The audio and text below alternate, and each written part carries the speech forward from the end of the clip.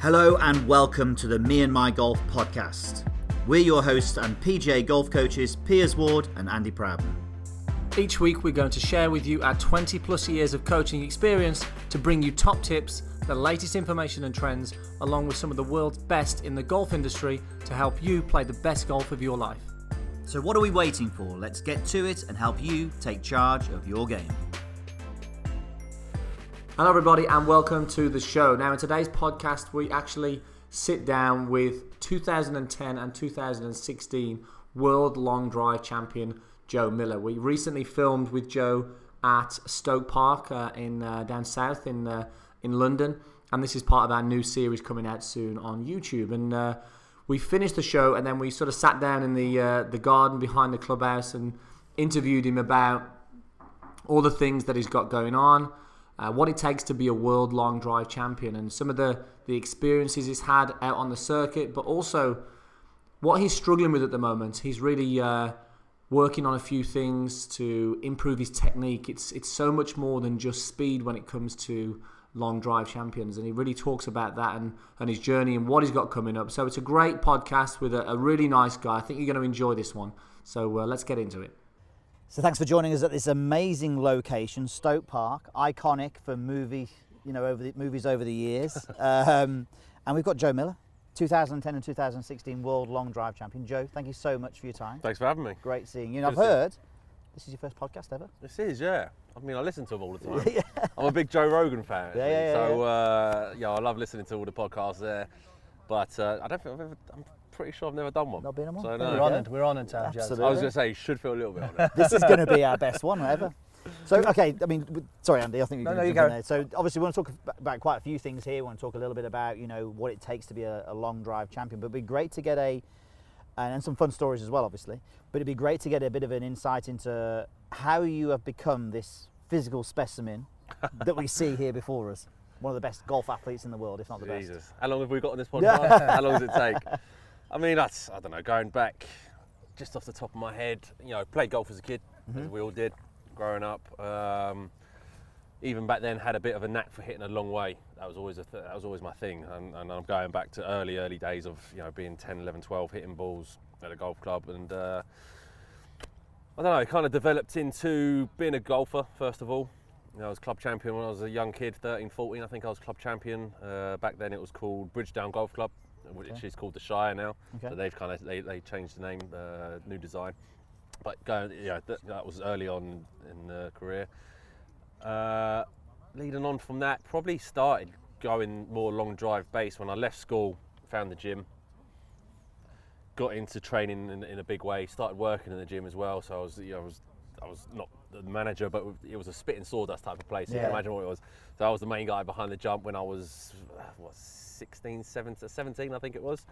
So running that and getting into the whole gym side of it and learning about training, learning about nutrition. But this was all learning from bodybuilders and I'm going specific. Nothing sports specific at all. It was just big guys training, lifting weights back then. Yeah. This was before the Instagram days, way before Instagram days, and before everyone's everyone now is a personal trainer and doing all their sports specific stuff. So this was purely bodybuilding. This would have been early 2000s probably.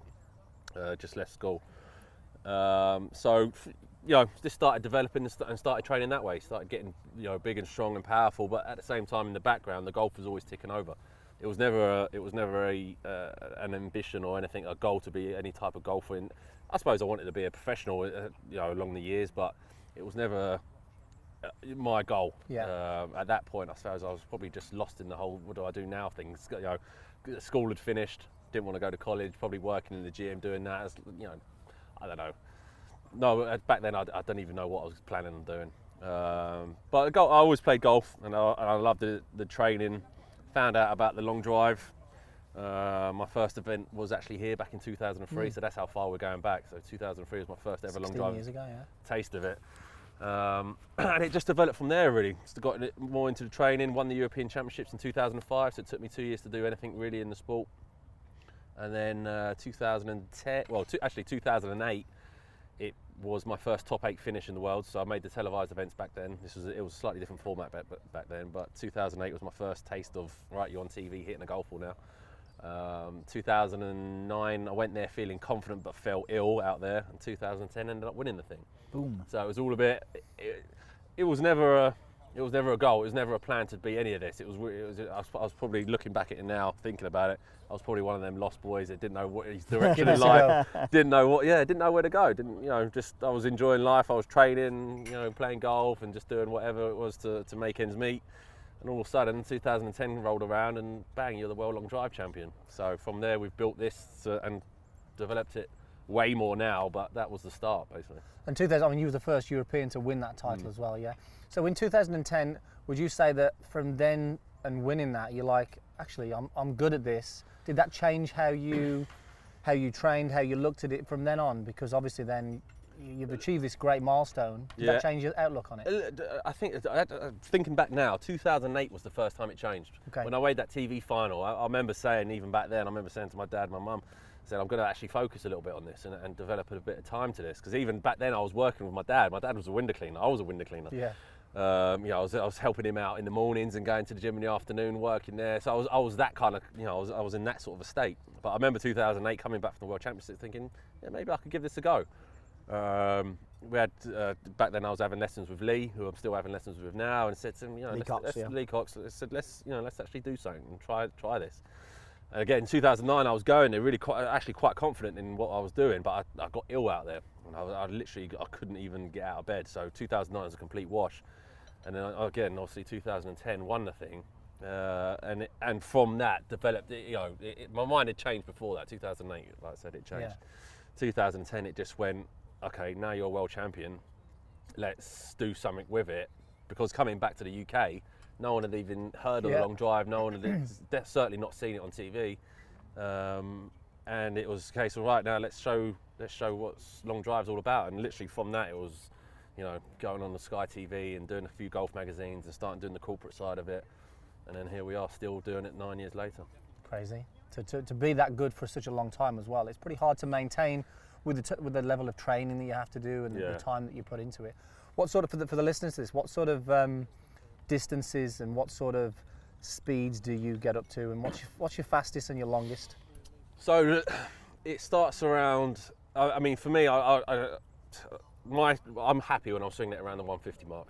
So last year we had an event in London where I tapped out at 157. Okay. I averaged about 154. So I mean that's ridiculously fast. That's give or take the fastest in the world. So that's when I'm at my best and probably at my peak. 160 has always been a goal, but do you think that can happen? I just don't think it's like the 4 minute mile, isn't it? It's like you could get there. It's going to take a change in technology for that to happen. To get a 160, you're going to get some kind of new graphite shaft that's going to be super light, super stable, new aerodynamic heads. It's going to be the next step, because 160 is just ridiculous. Yeah. 150 is ridiculous. 140 is ridiculous. We all know what these numbers are so far out there that it's how many people? Sorry, how many people do 150? Is there just a handful of you guys? Or let's say currently now, you've got me, without naming names, probably Justin James. Carl Berkshire just went 150 at the last event. Glenn Wilson's probably a 150 guy. Tim Burke's probably a 150 guy at his best. Who else you got? There's not many. It's less than 10 really. There's not many. There's guys that are approaching that, and I'm saying 150 like it's the magic number. You're guaranteed to win. You're not guaranteed to win, but it's just a number that everyone loves to see. It's like the 200 mile an hour supercar. Before it was a 200 mile. It's the benchmark that. Yeah, that guy's fast. Watch this guy. If he hits it, it's going to be gone. It's that kind of a thing. But it ain't the be all and end all, as we've seen. So 150 is where I'm happy at when I'm practicing day to day. If I can reach 150, 151, 152, that's where I'll be. But in competition, that ramps up can ramp up slightly, and hopefully it will do. And what sort of ball speeds are we looking at there? Again, if you hit it perfectly, we'll know 150 smash factor is where it needs to be, but that needs a real hard ball. That's not a ball you're going to go out and play with on a golf course. That's something they designed specially for the long drive. So 220, 225. You're not going to. Last year I clocked a 225 indoors at Hanbury Manor. Yeah, that was on an indoor simulator, but that's with a golf ball that is designed to be hit hard. we saw, what did we see last week at the competition? We saw 220, 217, 218. Yeah. So anywhere above that 215 mark to 225 mark at the moment. But they are actually currently developing a golf ball we haven't hit yet. So it's the Volvic World Long Drive Championship now. So Volvic have designed a golf ball they've designed 3 or 4 over the years, but they've just realised that we just don't have that kind of technology to put into a golf ball that is that hard. So now they've built a golf ball. I think we're getting it either this event coming up or the following, which I think you're going to see a lot of 150, 151 smash factors. Okay. So if you're swinging at a 150 or 150 plus, you're going to see a 225 to 230 mile an hour. Yeah. It would be incredible to see a 230. Put it that way. Yeah. We have had a couple of reports of guys going like 225, 226, 227 with it.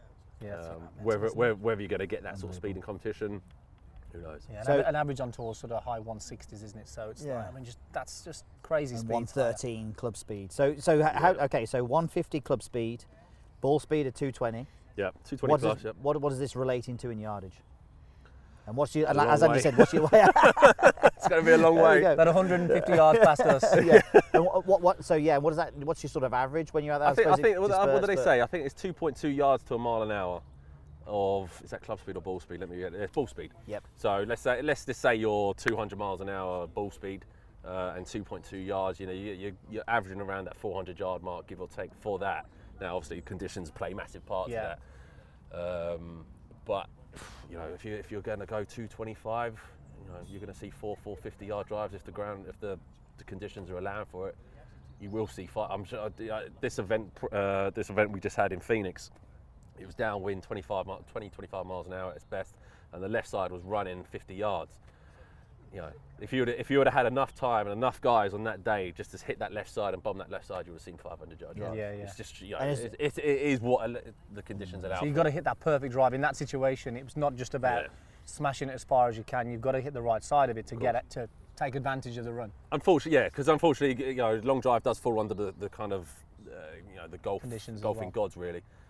Conditions, what side of the grid is faster, is the middle, is the left side, and basically in this last event that left side was the hot side, so all you do is had guys just trying to bomb that left side. So it narrowed it down to about 25 yard wide grid, because I think the grid was 50 yards give or take.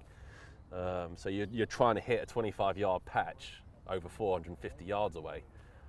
Let's just work this out. So you're talking a 25-yard landing area, trying to carry it 400 yards, and then hoping you can run out and stay on the grid another 50 yards. Yeah, pretty simple, isn't it? Sounds easy to me. I mean, the funny thing was, I think the year I won, they gave a stat that if you hit 250 yards on a 45-yard wide grid, I think it was roughly, it's the equivalent of us trying to hit a 400-yard long grid at 12.5 yards. Yeah. So that's how. People just don't quite. You can't quite grasp how accurate you have to be with this. Yeah. And we're not trying to be accurate. We're trying to hit the ball in the right place. But it's not all about accuracy. But if you're hitting a 45-yard wide fairway, say at 250, it's the equivalent of us hitting a 12.5 yard wide at 400 yards. That's how accurate. That's how the dispersion goes. Yeah. So you have to be on point. I mean, that actually brings us to a question that I have as well, which is about, well, obviously we know you have to hit a long way, but how much emphasis do you put on accuracy, and how much? So I suppose, obviously you need to be accurate in that instance there, but how much in your training are you thinking about? Okay, I need to be able to at least hit it on the grid, or does that not really come into play? It doesn't come into. It's not something you go to and say, right, I just want to hit accurate shots. I mean, I suppose you do. But you're trying to. It's like the distance. The distance is the last thing I think about when I'm practicing. So everyone goes, you know, how far do you hit that? I don't care how far it goes. What I care about is delivering the club to give myself the biggest distance possible. So you know, you start thinking about, you know, club path first, angle attack first, club direction, swing direction, all the other numbers that equal the end result. Yeah. So you don't go there thinking, right, let me just hit some good shots. I'm looking at the numbers thinking, right, well, my club path's off, or my face direction, or the swing path, whatever it'll be. You think about them things first, and then the end result of all of that hard work is the fact that the ball's gone in a straight line and it's gone a long way. Yeah. If you know those numbers are right, then there's a good chance to come to it. Then you know. Then all you got to do is hit the middle of the face, right? Yeah. You hit the middle of the face with the perfect club path, the perfect swing direction, the perfect end of attack. You don't think about distance and accuracy. That's the last thing you should think about. Everyone goes, I hit 350 yards once, or I've hit. I drove a putt. It's like, I don't, you know, that stuff that to us doesn't or shouldn't matter. What does matter is how fast you swing it. Do you hit the middle of the face, and is your club is your delivery right. is the delivery perfect? At that point, then the end result is hopefully a straight drive and a long drive. Yeah, somewhere in the middle. That's the way it works. Yeah. And when it comes to the World Championships, what's it like in that environment? You've got the crowd there, you've got the pressure, you've got all the other athletes as well competing. Just describe how that feels to be involved in that situation. It's been so long since I've made a final, I forgot. How does it feel? I suppose it's an individual thing, but I can only give you from my perspective. I mean, it's just amazing. It really is amazing. Can you enjoy it? Can you enjoy that experience, or does it? Are you so enjoy focused? it. You enjoy it. I mean, you do it. Listen, this sounds stupid. You enjoy it when you win. When you don't win, it's as painful as anything. Yeah. It's so bad. It is. Because I don't know. There's expectation on me, and again, I'm only going from a personal point of view. There's a big expectation on me. Obviously, I've won it a couple of times, and they expect to see some good things. So, can you enjoy it? Do you enjoy it when you put the right prep in? And again, it goes back to us talking about leading up to the events. Are you prepared for what's going to happen? Are you swinging the club well? Are you fit? Are you physically fit? Are you well rested? Have you travelled well? All this sort of stuff comes into play. And when you're there, you don't see too much. You're there to do a job. It's over in 3 minutes like that. Each round is 3 minutes done, off. The next person's on, then you're on after that. So it rolls really quickly. So you don't really get a chance to kind of sit there and absorb it. It's not like you're walking down the 18th fairway and everyone's, you've got a 2-shot lead and everyone's cheering. It's like, oh, this is amazing. It's like, right, you've got 3 minutes, go bang, and you're off, and that's it. And there's nothing else to it. So you can't get, I suppose, you don't get too caught up in the whole moment, but then obviously the top 8 comes, TV cameras are on you, the stands are full, packed. Everyone's there to watch you, and they're drinking. So it's a mini version of Phoenix on the 16th. So it's a minier version of that, but they're just as rowdy. Everyone's tanked up, and it is a TV show as well at the same time. It's not so much it is a competition, but at the same time it really is a TV show. They're putting on a show for the guys. They want, it's all organised to the fact that it has to look good on TV, and it does, and they do a good job of it. But you're there in the background thinking, I just want to win.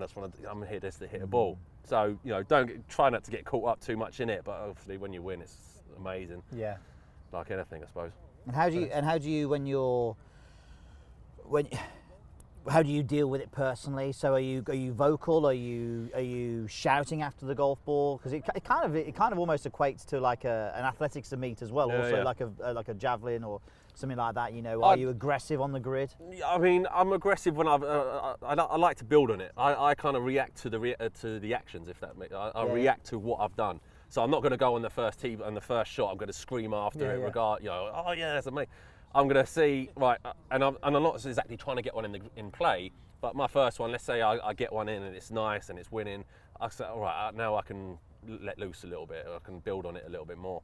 And then you react to your own sort of environment, if that makes sense, whatever you create. If you're hitting it terrible, which I did in this last event, then basically you're sitting there quiet as shit, and you're just, you go back and you're annoyed and you're talking to yourself as if to say, what you're doing, sort of thing. But saying that, then you go up and I've had competitions where I've gone up and hit a few, and the next one goes longer, and then the next one's a 3 or 4 miles an hour faster, just because of the adrenaline rush. So you are reacting to your own kind of environment. Yeah. So, I don't know. You feed off what you do yourself, really. Yeah.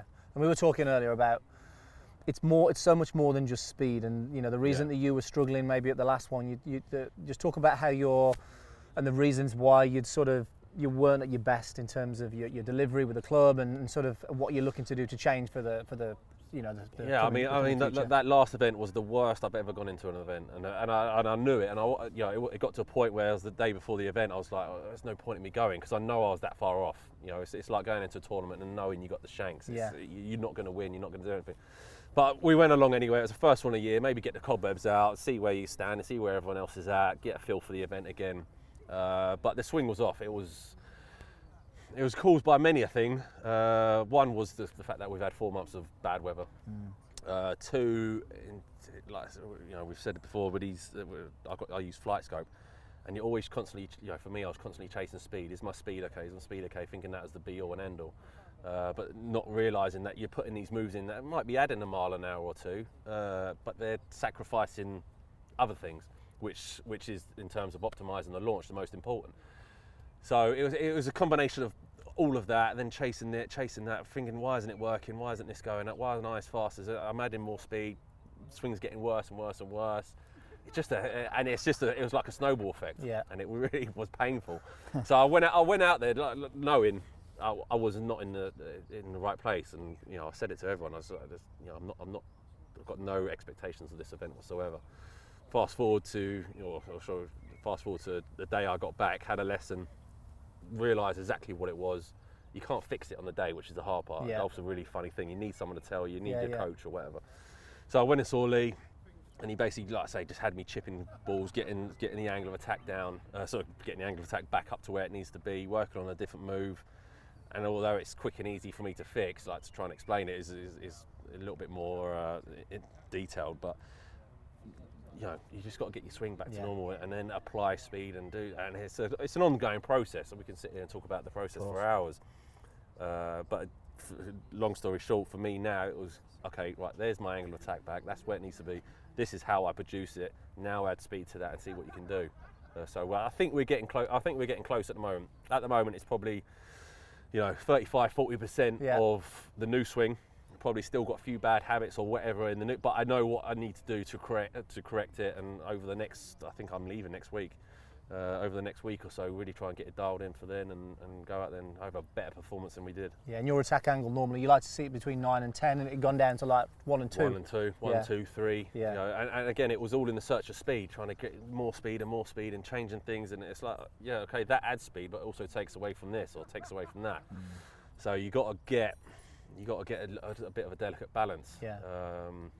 So that's where we're at the moment. The next few days is going to be working on working on the angle of attack, get the strike down, and then hopefully the speed will come when I need it. And with the angle of attack, for the guys at home listening to this, if you've got 10 degrees up, your loft needs to be pretty low to get that sort of to get the spin down, doesn't it? What loft is on your driver?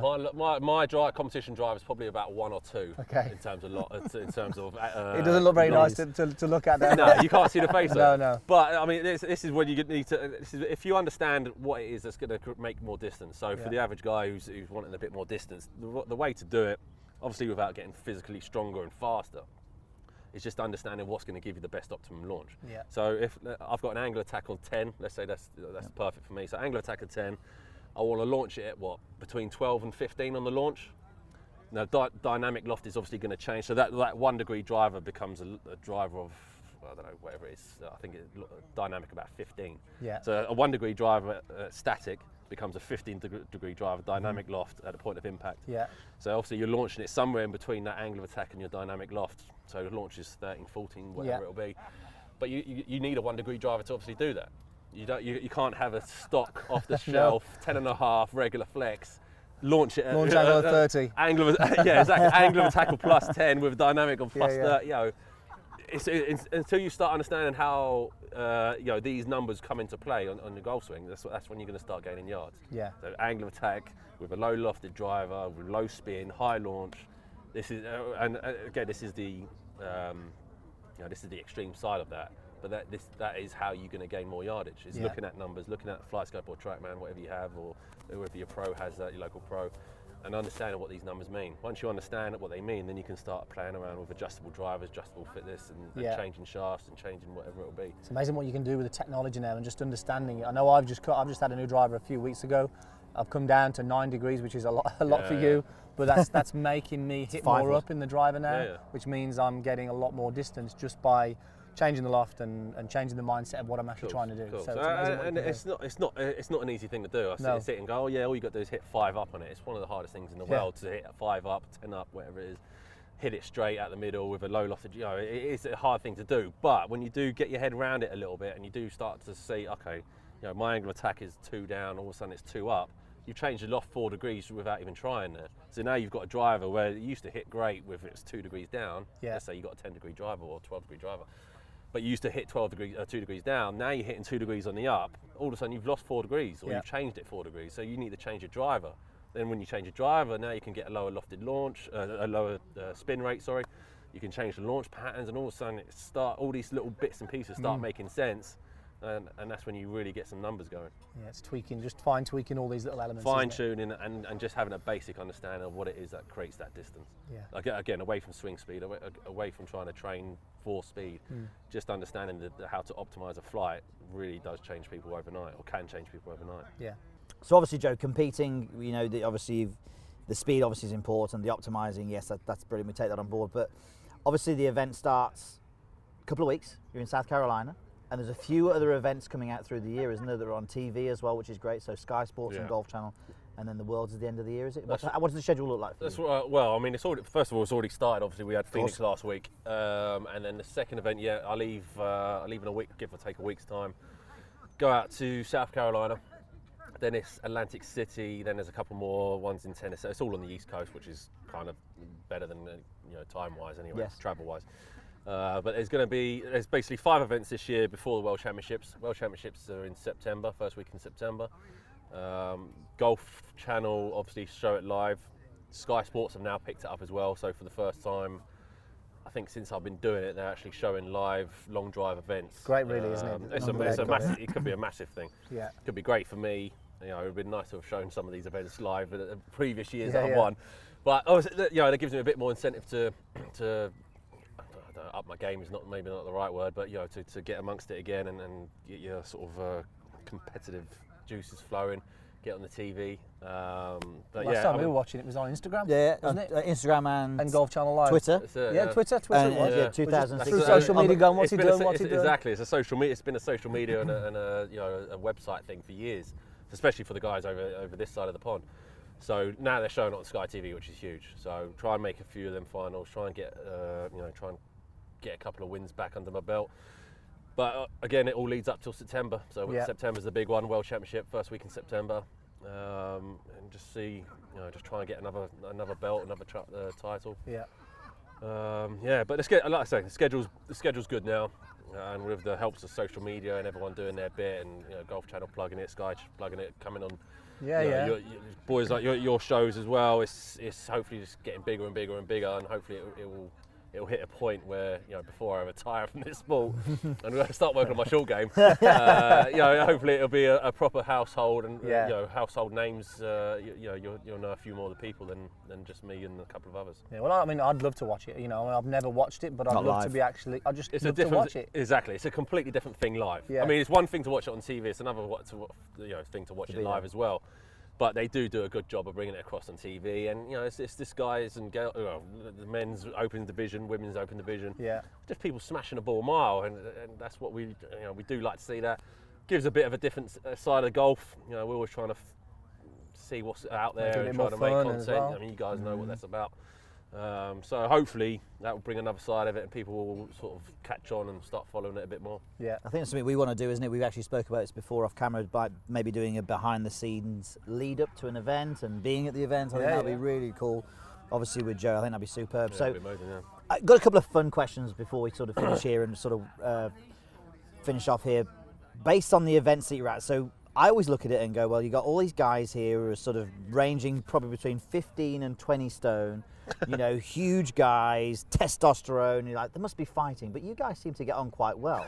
No, it's sad. That's really wrong. You want these juicy stories, but there must be something that's happened to you where someone has done something bad against you, or you've heard of someone else doing against someone else. What have we got? Anything? I mean, it's never got to a point where it's almost come to blows. Well, actually, no. Oh, potential. Potential. There was always some potential there. I mean, I can only go back to, I think the one that stands out more than anything is back in 2000.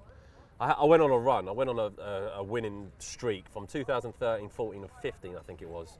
There was, I don't know how many events we did. I think it was about 20 events, and that's including the World Championships. I won 19 of them. No, 19. It was something ridiculous, right? So everything in Europe I won. Yeah. Win. 5 or 6 events a year. Win. 13, 2014, and obviously people get a little bit upset with that. Your fellow competitors are like, what's the point of turning up? He's going to win that one. He's going to win that one. Went over to the States, won one there.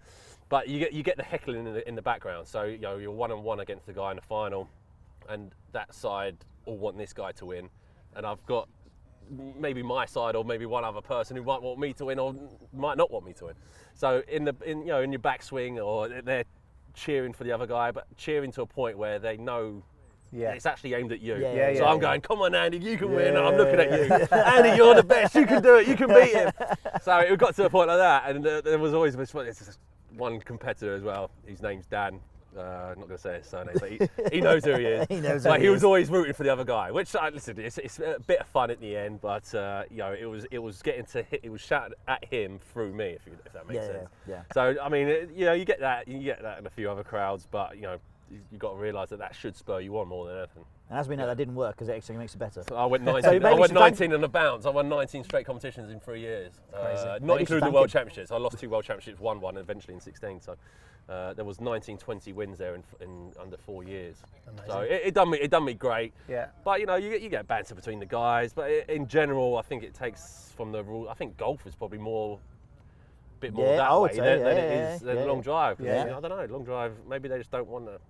They just don't want to near that. No. Like you said, they're 20 stone guys. The last thing you need is 30 of them guys all of a sudden, going at it. It's a Royal Rumble. It's like back in the day. That would be amazing. But yeah, no. Overall, everyone gets on quite well, and there's a laugh with one another.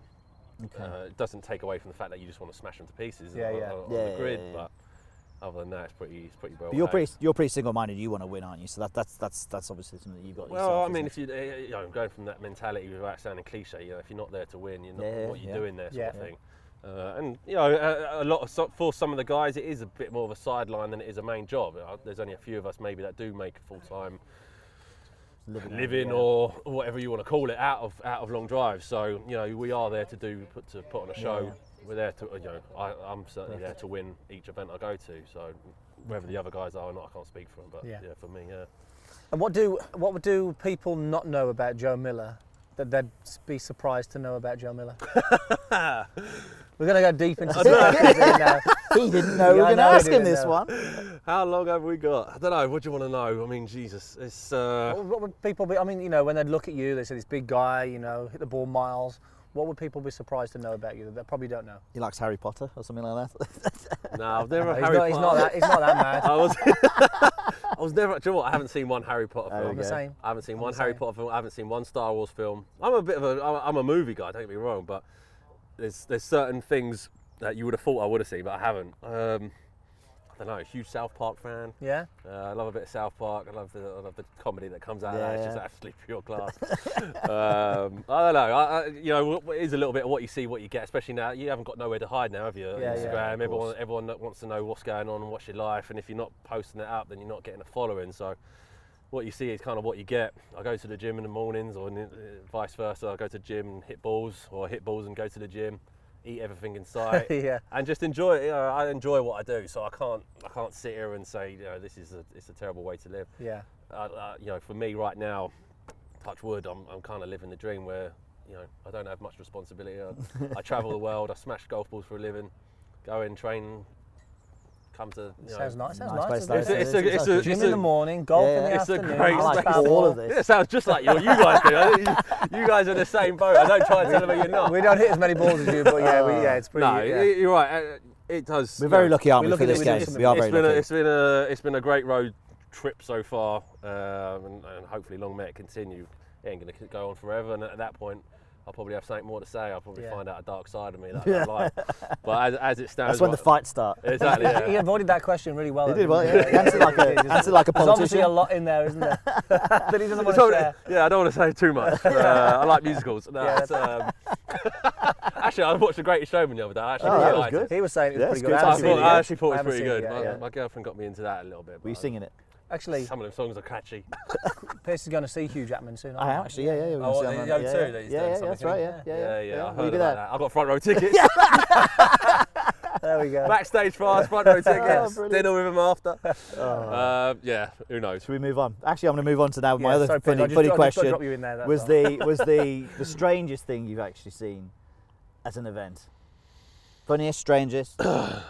I remember last year in the final. I mean, you see a lot, obviously, shafts snapping and things like that, and going to the crowd. But you get a lot of that. I mean, that was a funny one. I think I'm trying to think what year it was. It wasn't last year. I think it was the year before. That was probably the best one I've ever seen.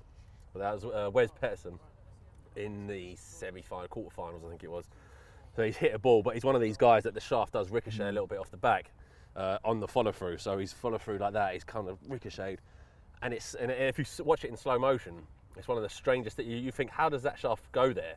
You should watch it in fast motion. You'll see it even better. But it kind of snaps off. He's looking down the fairway, snapped off, and it goes directly behind him, straight into the crowd. He's literally just holding the grip.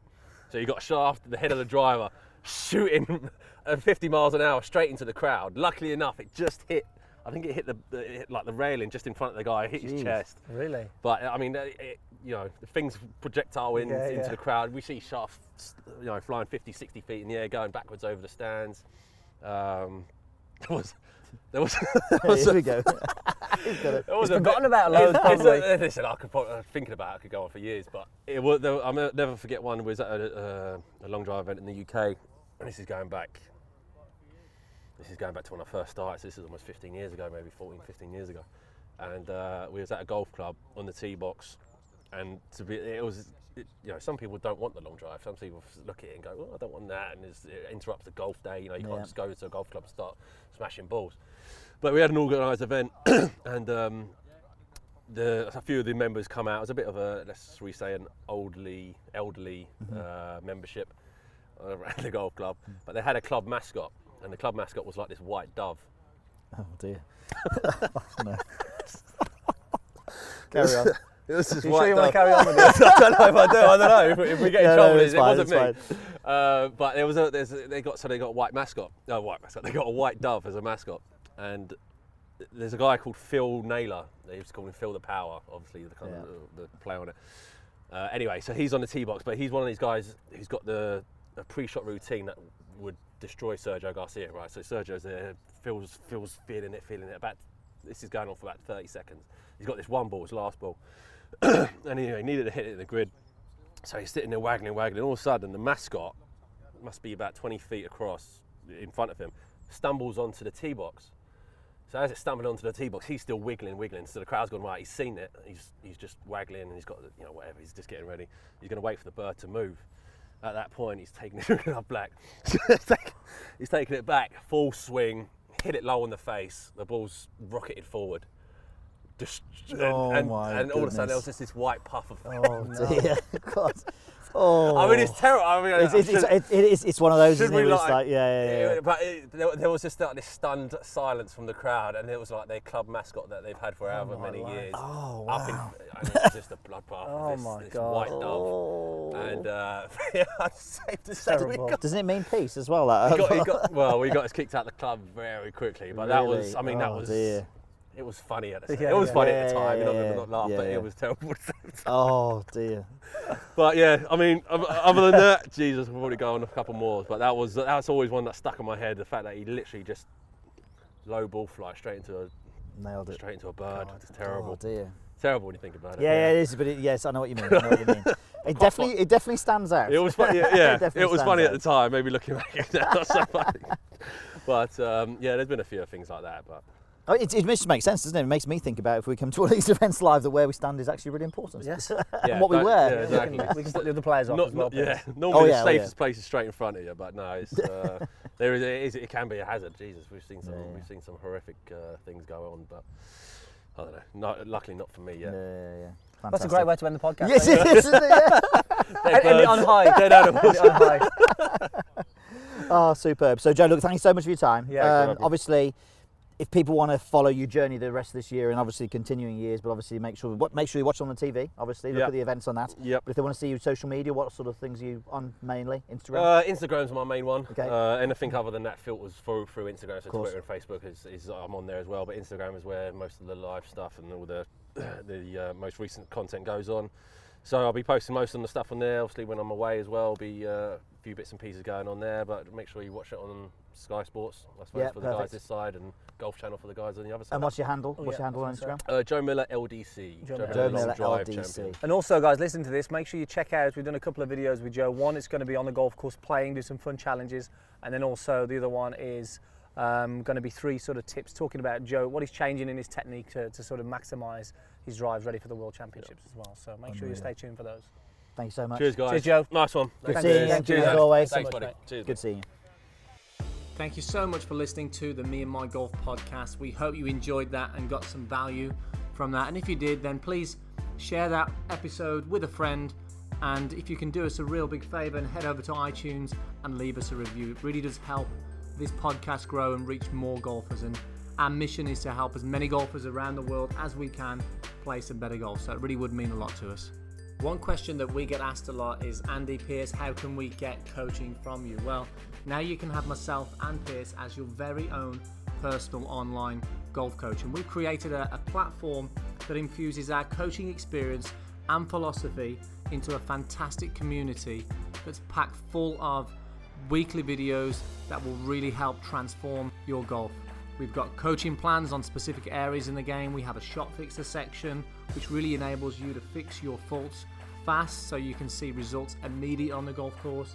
And we really want to build a tribe of golfers that are committed to playing the best golf of their lives. And like I say now, this is the closest thing that you're going to experience to get me and Pierce on the lesson tee with you. And we'd love to have you part of this fantastic community. So head over to meandmygolf.com and look, have a go. We have a 14-day free trial that you can take advantage of, see what it's like, and if it fits right for you, then fantastic. And we'll hope to see you there. Thanks for listening, and we'll catch you next time on the Me and My Golf podcast.